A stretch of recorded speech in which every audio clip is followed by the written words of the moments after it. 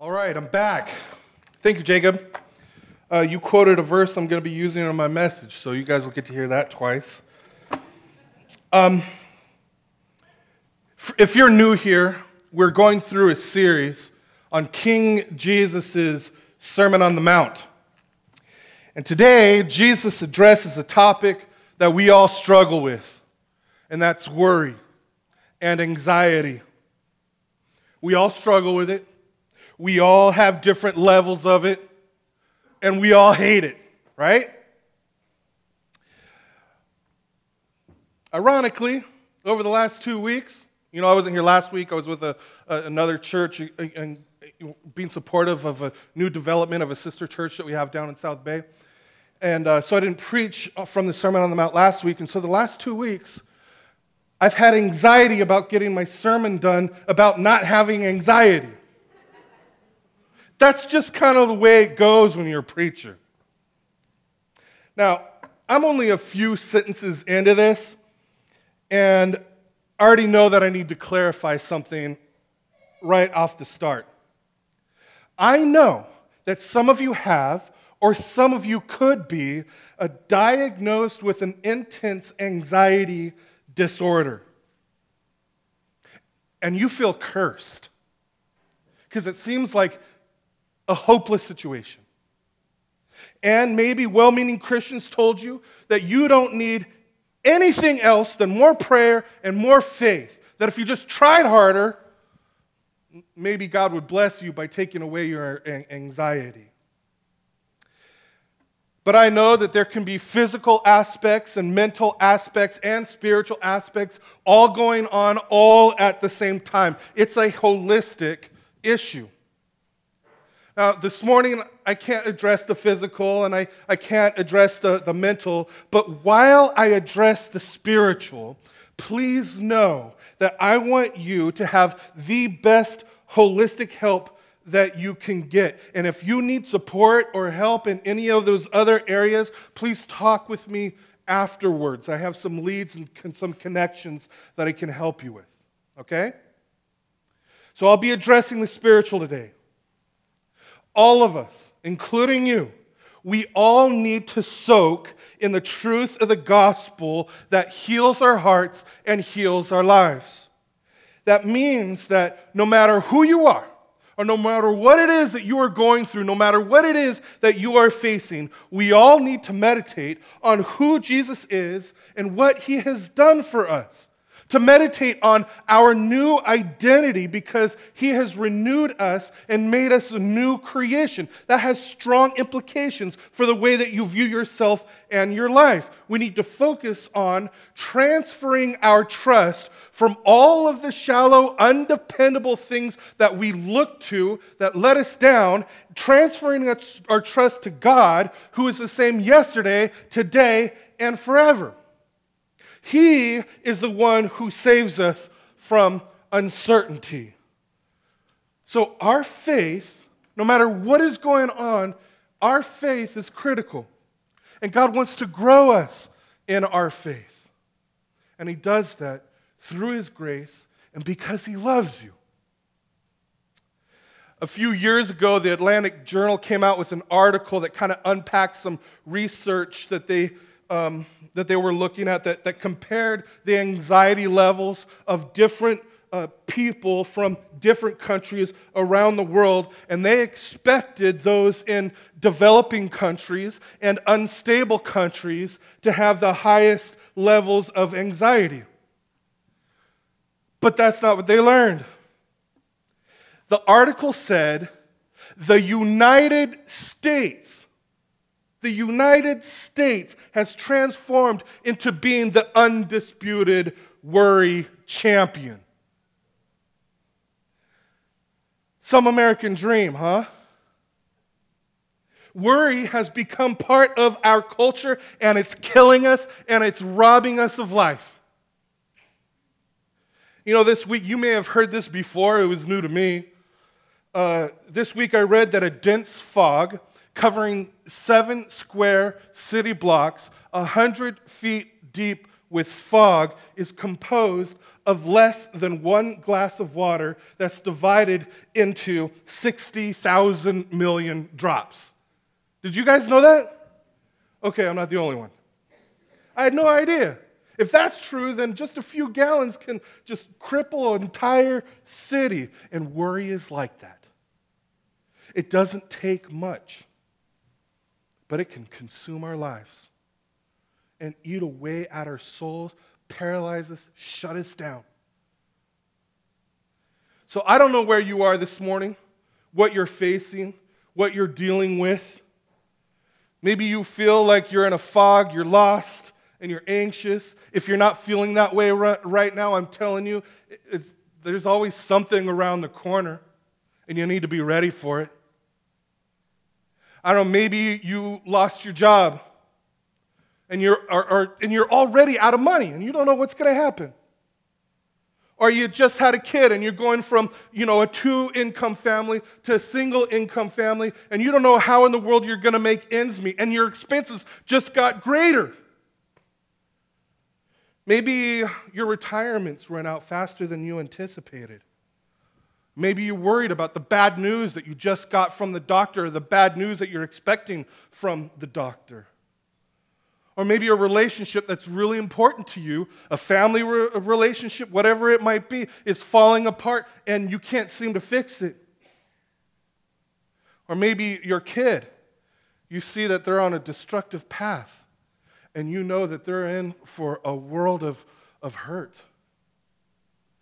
What is it for you? What is it that stirs up that worry and that anxiety, that fear in your heart? What is it that's going on in your life right now? Does anything come to mind? Maybe several things come to mind? Or maybe you've got a list like this long? I want you to think of at least one or two as we go through this message together. And prayerfully listen.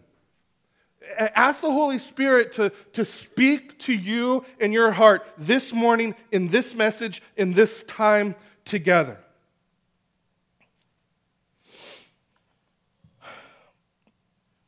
Jesus speaks to us about the anxiety or fear that's going on in your heart and life, in my heart and life. And in this little passage, 3 times, he says, do not be anxious, do not be anxious, do not be anxious. And we hear that and we think, my life is falling apart and Jesus says, don't be anxious? Really? Is he serious? I already feel crushed. Listen, I want to tell you something. When Jesus says do not be anxious, he is not scolding us. He is speaking to us as a friend. And Jesus, he isn't the one that's pushing us around. It's our worry that's pushing us around, and he wants to deliver us from that. He wants to bless us. So Jesus steps in and he intervenes. So, using your handout in your program, you'll see that we have 3 parts to this message, and we're going to look at part 1 of our message, and part 1 is understanding our anxiety. The first word that Jesus says in our passage is therefore. That means that word links our passage and what Jesus just said to what he said right before this. When he said, do not lay up for yourselves treasures on earth, where moth and rust destroy, but lay up for yourselves treasures in heaven. For where your treasure is, there your heart will be also. Now, I don't know about you, but I imagine Jesus' listeners, hearing Jesus say, store up, treasures in heaven, and thinking, okay, so if I followed this, Jesus, what you're telling me, where in the world is our food and clothing and our shelter going to come from? And Jesus' reply is, I tell you, do not be anxious about your life. So often, our anxiety, I'm sure all of you know this by now, that our anxiety is linked to our money or lack thereof and what it can get for us or what we can't get with it. And what we talked about a couple weeks ago is that the reason behind that is so often we look to money to be our security, and sometimes we look to our money to be our status, to feel good about ourselves. And so when we don't have that security and when we don't have that status, we feel like losers, and then we're stressed out and anxious, and life just gets even more difficult. Well, I already covered that a couple of weeks ago. You can listen to it you can listen to that online. This morning, what we're going to focus on is the anxiety that we have about the uncertainty of our future. I think we all worry about that no matter how old we are.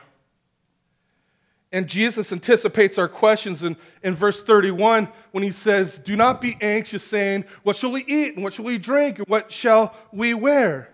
And if you notice that the language he uses is all future-oriented, and that's why he adds, "Do not be anxious about tomorrow."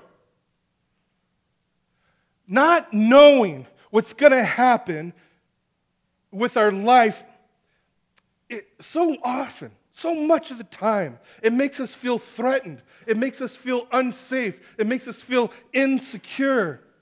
Anxiety fixates on the future, but we experience our anxiety in the present. We're so busy worrying about what might happen, we can't fully live and enjoy the present. Jesus sees that in our hearts and lives. He sees our tendency for us to do that, and he wants to bless us. And so he calls us to live by faith as we pray, "Lord, I believe, but help my unbelief. Help me to believe what the psalmist believed, that this is the day that the Lord has made. I will be glad and I will rejoice in it." Now, let me clarify something real quick, okay? When Jesus says, "Don't be anxious about tomorrow," he's not encouraging laziness. He's not promoting some Hakuna Matata philosophy. None of that nonsense. He's not saying that we shouldn't plan ahead. You just look to the book of Proverbs, right? It's supportive of that, of planning ahead. What Jesus is addressing here is he's addressing our obsession and fear over what might happen. The root issue is this: worry is a futile attempt to get control. Now, I didn't realize that at first, because who in the world would say, "Hey, you know how you can get control of your life that's falling apart? Worry." Nobody thinks that. That sounds dumb. But we do it all the time.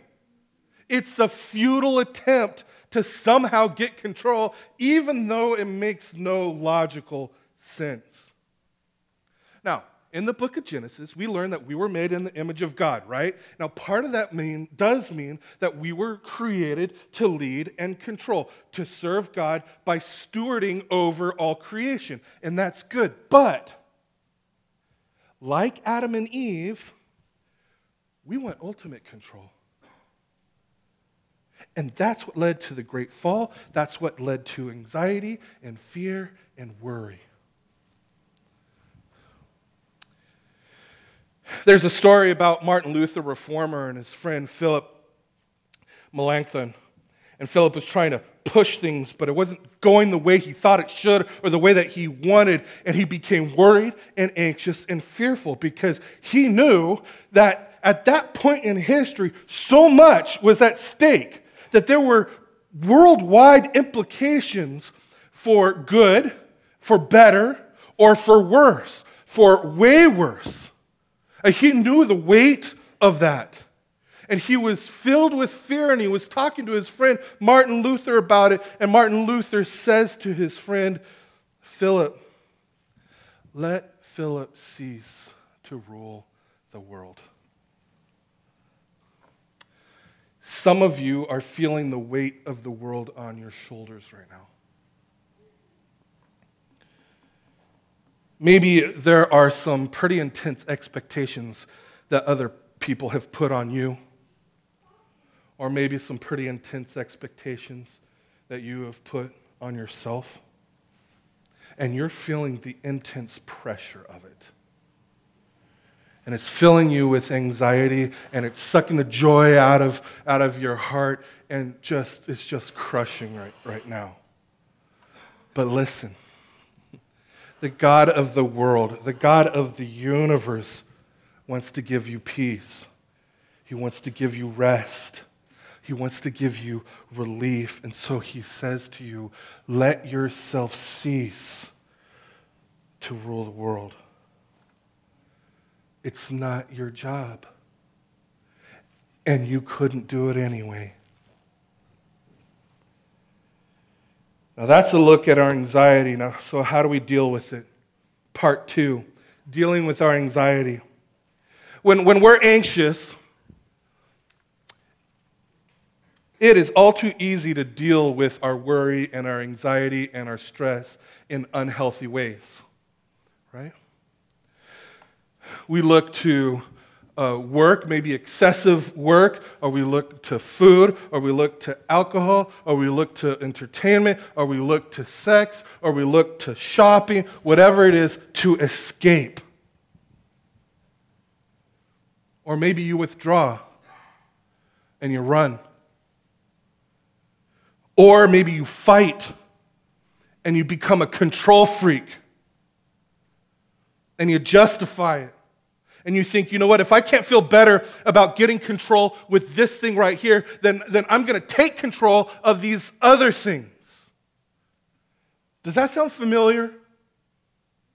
How do you, when you get stressed out or anxious or worried and it is relentless and you're exhausted and you're tired, what is your go-to to cope with that or to deal with that? Does something come to your mind? Maybe a few things come to your mind? Because we all have something. Ask the Holy Spirit to bring that to your mind. And you'll have an opportunity at the end of the service when we're in silent prayer on our own to bring that to God. But be engaged in what the Holy Spirit is doing in your heart and your life right now. Pay attention to that. Those things that we turn to, they're just Band-Aids. And they just cover up the real issue as the real issue just festers and becomes so much worse. And then when we go to these other things, it gets even more worse. Look, God wants us to remember who is in control, and it's not us. It's not us. And the good news is that when you feel desperate, Jesus calls you to go to him with your anxiety. And he says, as Jacob mentioned earlier in his prayer, come to me, all who labor and are heavy laden, and I will give you rest. And when we turn to Jesus, he encourages us with his truth. Truth that remains true whether you believe it or not, or if you feel like it's true or not, it's still true. And he encourages us with 3 solid truths. 3 things. The first one is the first truth. Believe Jesus' truth when he teaches that you are valued by God. You are valued by God.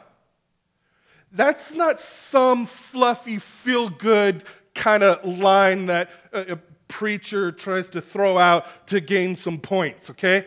This is biblical truth. Verse 26, Jesus says, look at the birds of the air. They neither sow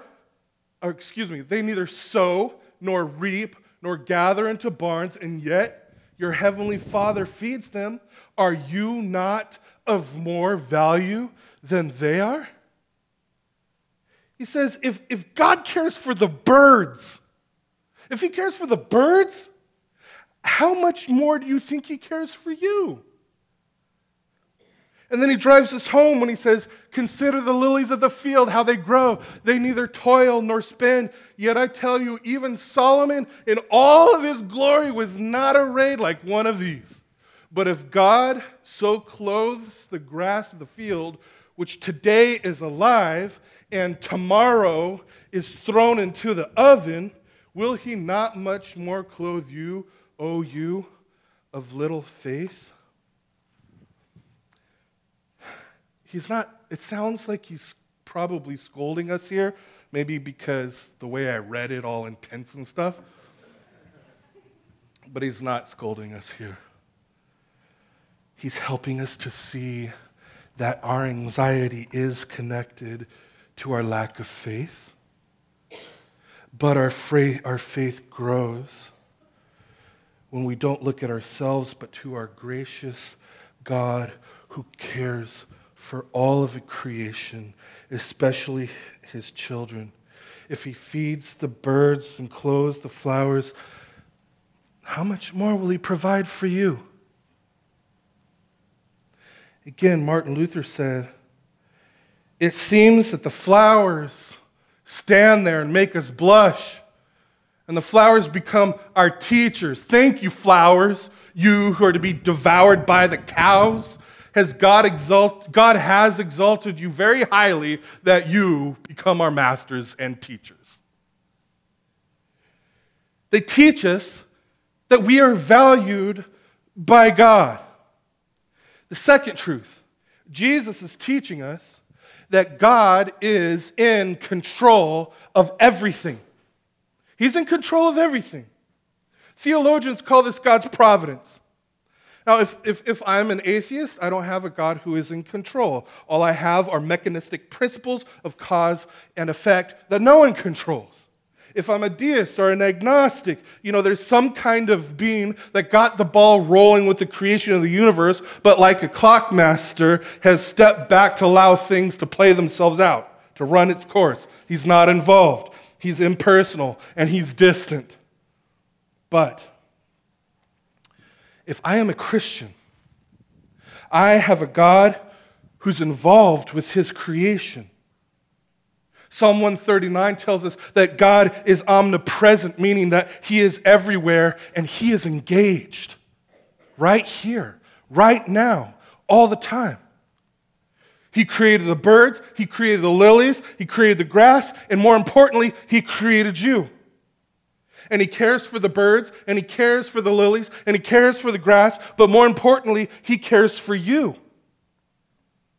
He is the creator and the sustainer. He is infinite and personal. He is sovereign and loving. He rules over cause and effect so he can intervene in time and space on your behalf because he cares for you. And he's in control. That is our God.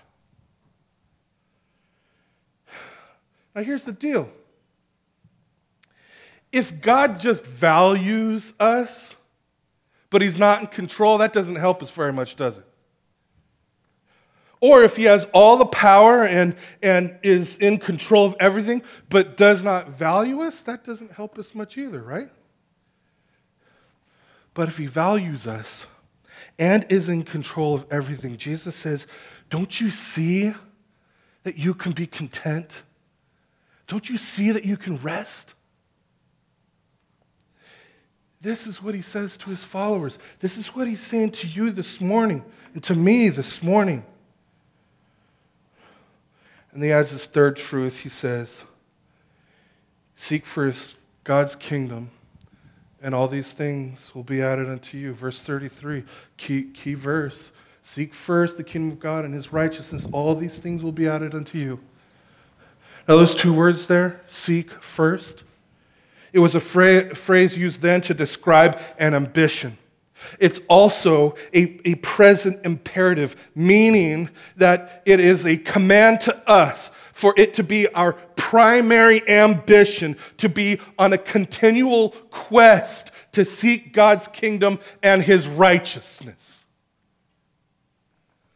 The Bible teaches us that every single one of us seeks some kind of kingdom.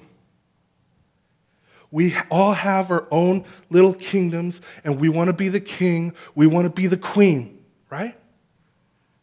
We're after status and security. It might be at home, it might be at work, it might be in our friendships, it might be in our families, it might be at the ball field, it might be on the track, it might be on the stage. Whatever it is. When we seek those kingdoms, when we seek first those kingdoms, you know what happens? It crowds God out of our lives. And then what happens? Anxiety and worry. It's exactly what leads to anxiety and worry. The expectations that other people put on you or that you put on ourselves in our own little kingdoms is crushing. But we still grasp after it. So Jesus says, you're killing yourself. Stop killing yourself by chasing after the wind. Seek first God's kingdom and His righteousness, and you'll have all the status, and you'll have all the security that you will ever need. And it's all a gift. It's all of grace. Now, it might not be what you were expecting. It might not be what you necessarily wanted, but I guarantee, as God promised, it's all that you need. Do you believe that this morning? And so now the question is how? How can we put God's kingdom first? And that leads us to part 3. Jesus and our anxiety. Think with me again about who Jesus is, right? Think again with me about what He has done for you and for me, for all of us. Well, who is Jesus? He is the Son of God. And He was loved and cherished by the Father. When He was being baptized, a voice came from His heavenly Father, and He says, "This is my beloved Son, in whom I am well pleased." Jesus was so incredibly loved by the Father, we can't even imagine that. And He was valued, He was cherished, and He was clothed in splendor and glory and in majesty. But then He chose to come to be with us. And when He came to be with us, we're told that He became poor, that He was rejected, that He was reviled. He was stripped of His clothes, beaten, nailed to a cross. He gave up His status. He gave up His security. Why in the world would He ever do anything like that? He did it for you. He did it for us. Do you believe that this morning? Does that move in your heart, or does it feel like, yeah, I've heard that before? Does it stir your heart? This is how much God loves you? Jesus went to the cross to show how great God's care is for you, how great His provision is for you, not just your daily needs, but our greatest need. See, at the cross, Jesus addressed the two things that fill us with fear and anxiety above everything else. Two things that cause us the greatest worry, and that's our sin and our death. And Jesus says, I've taken care of those things. And so in response to this good news, the Apostle Paul says this. He says, He who did not spare His own Son, but gave Him up for us all, how will He not also with Him graciously give us all things?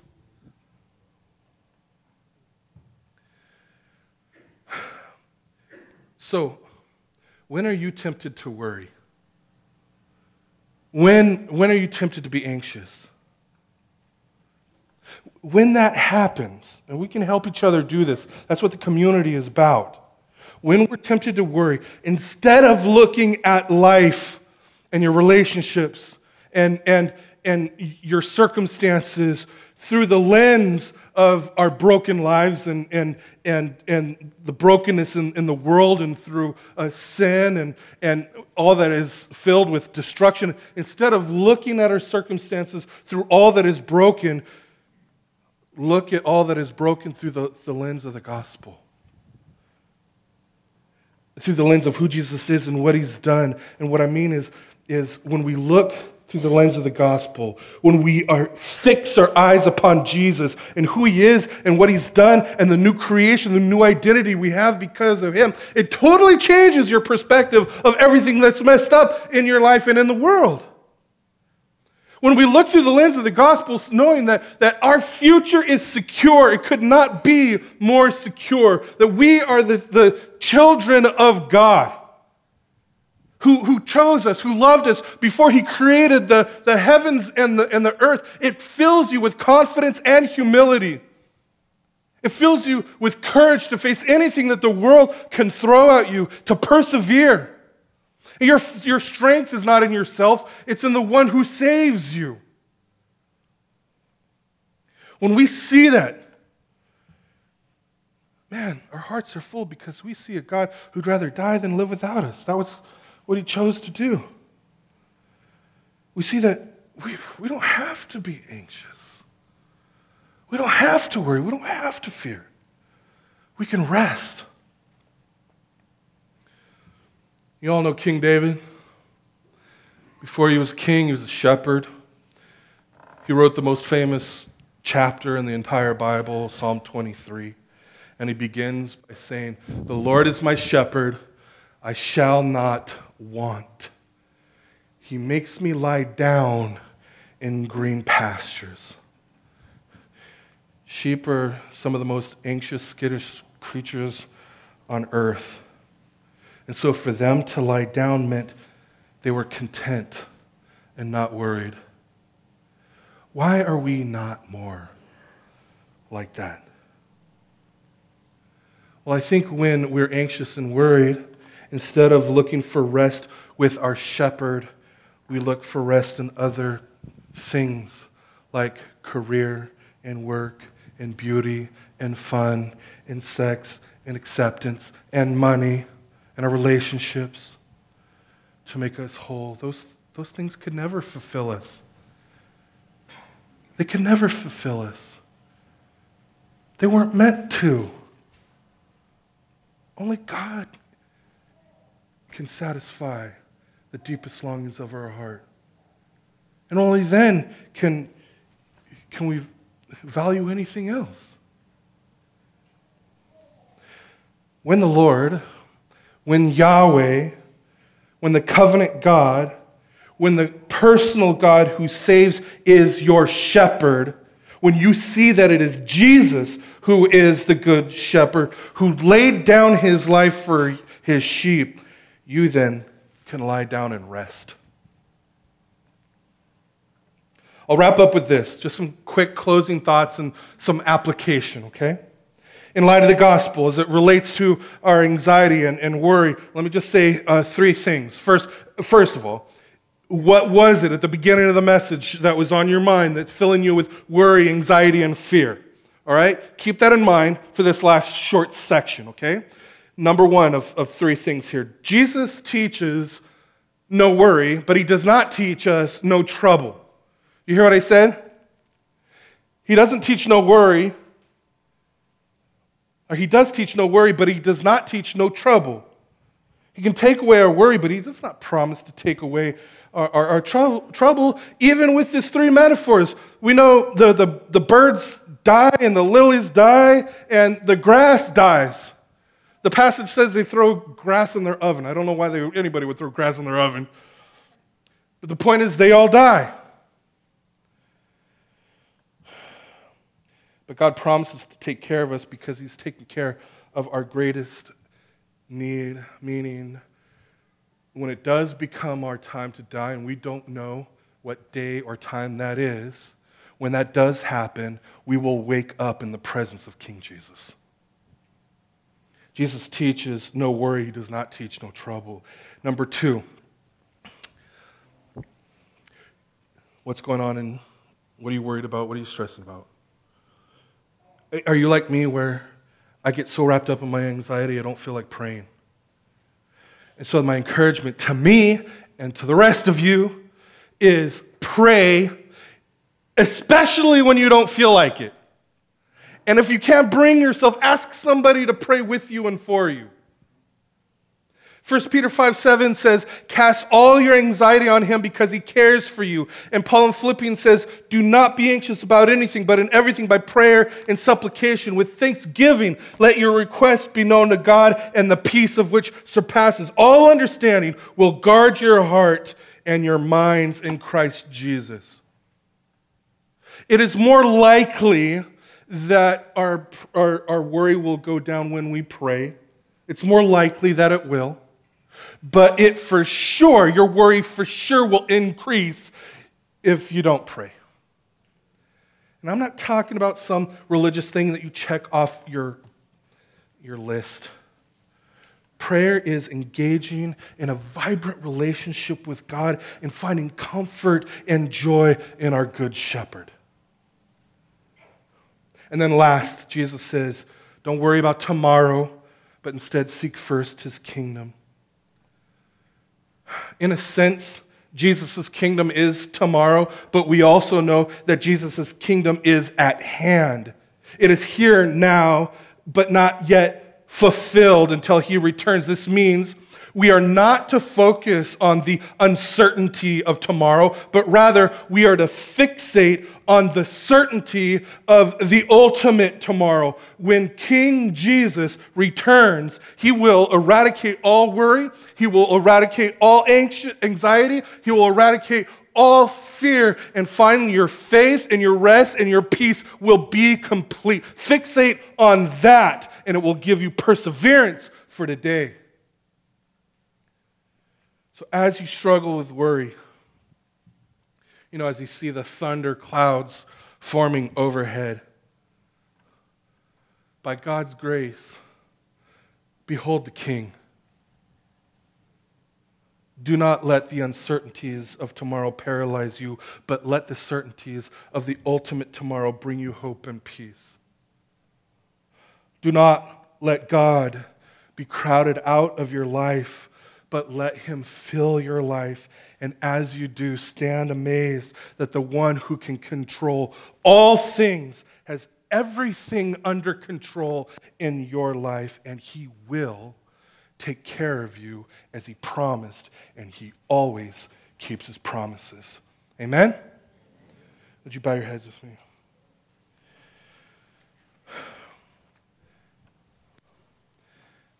Heavenly Father, thank you that you simply chose to love us. We weren't interested in you. We didn't want to have anything to do with you. Or we became bored with you.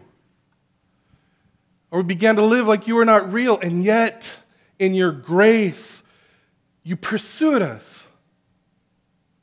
And you keep drawing us to yourself.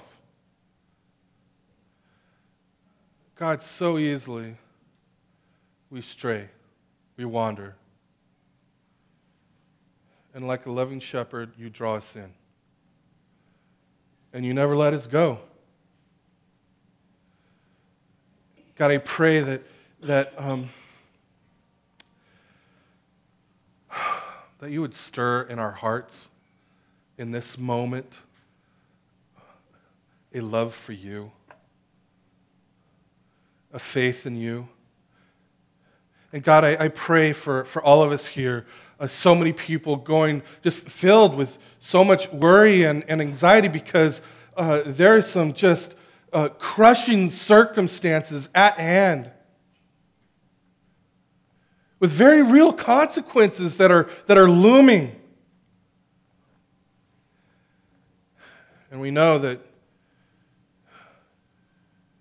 you did not teach us that there would not be trouble in our lives. But we can rest in you knowing that you are in control of all things, even if we don't understand how or why. And so, God, I pray that we would endure well, that we would persevere well, because we know that you are faithful to us. And so, God, I pray that we would respond by being faithful to you even in the midst of everything that's messed up right now. And God, I pray if there's anybody here this morning that has not put their faith in you, that has not yet put their trust in you to be their king, to be their leader, to be their savior, the one who has paid for our sin, God, I pray this morning that you would give them the faith to trust you with their hearts, their souls, and their lives, this morning, right here, right now, and give them the courage to follow you and to tell a friend or a family member who already believes so they can get the love, prayer, and support that they need. God, I pray that we would trust you more, because this morning we gathered together to focus on who Jesus is and what he's done for us. We pray these things in your name.